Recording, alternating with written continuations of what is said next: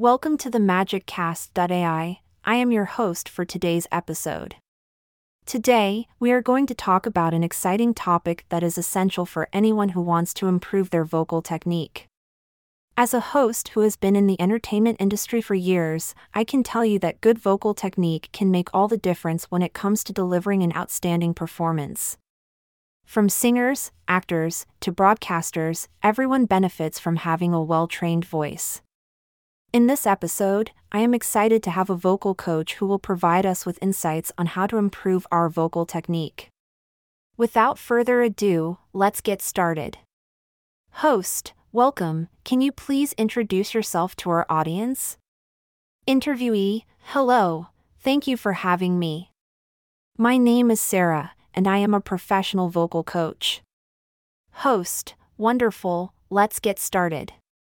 What is vocal technique, and why is it important? Sarah, vocal technique is a set of skills and knowledge that help a person to use their voice correctly and efficiently. It involves breath control, posture, articulation, resonance, and vocal health. Vocal technique is essential because it prevents vocal strain, hoarseness, and fatigue. It also helps to improve tone quality, projection, and clarity. Host, that's fascinating. Could you explain to our listeners how they can improve their vocal technique? Sarah, of course, there are several ways to improve vocal technique, such as practicing good posture, breathing exercises, vocal warm-ups, and targeted vocal exercises. But I would say the most important thing is to seek professional guidance. A vocal coach can help to identify the specific areas that need improvement and provide customized exercises to target those areas. Host, that's great advice. Could you provide our listeners with some examples of vocal exercises they can do on their own to improve their technique? Sarah, sure. One simple exercise is to hum for a few minutes every day. This helps to develop resonance and improves the tone quality. Another exercise is to practice scales using different vowel sounds. This helps to improve pitch accuracy and diction.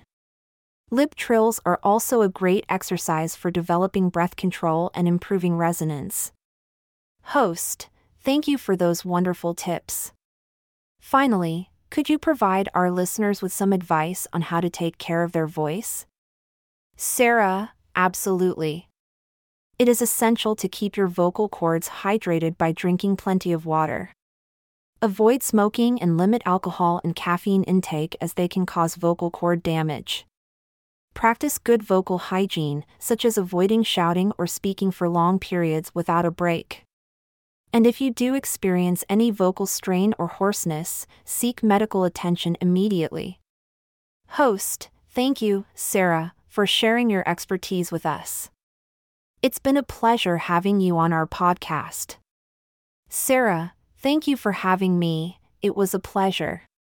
And that's it for today's episode of MagicCast.ai.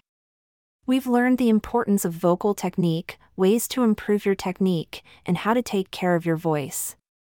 Don't forget to seek professional guidance and practice your vocal exercises religiously.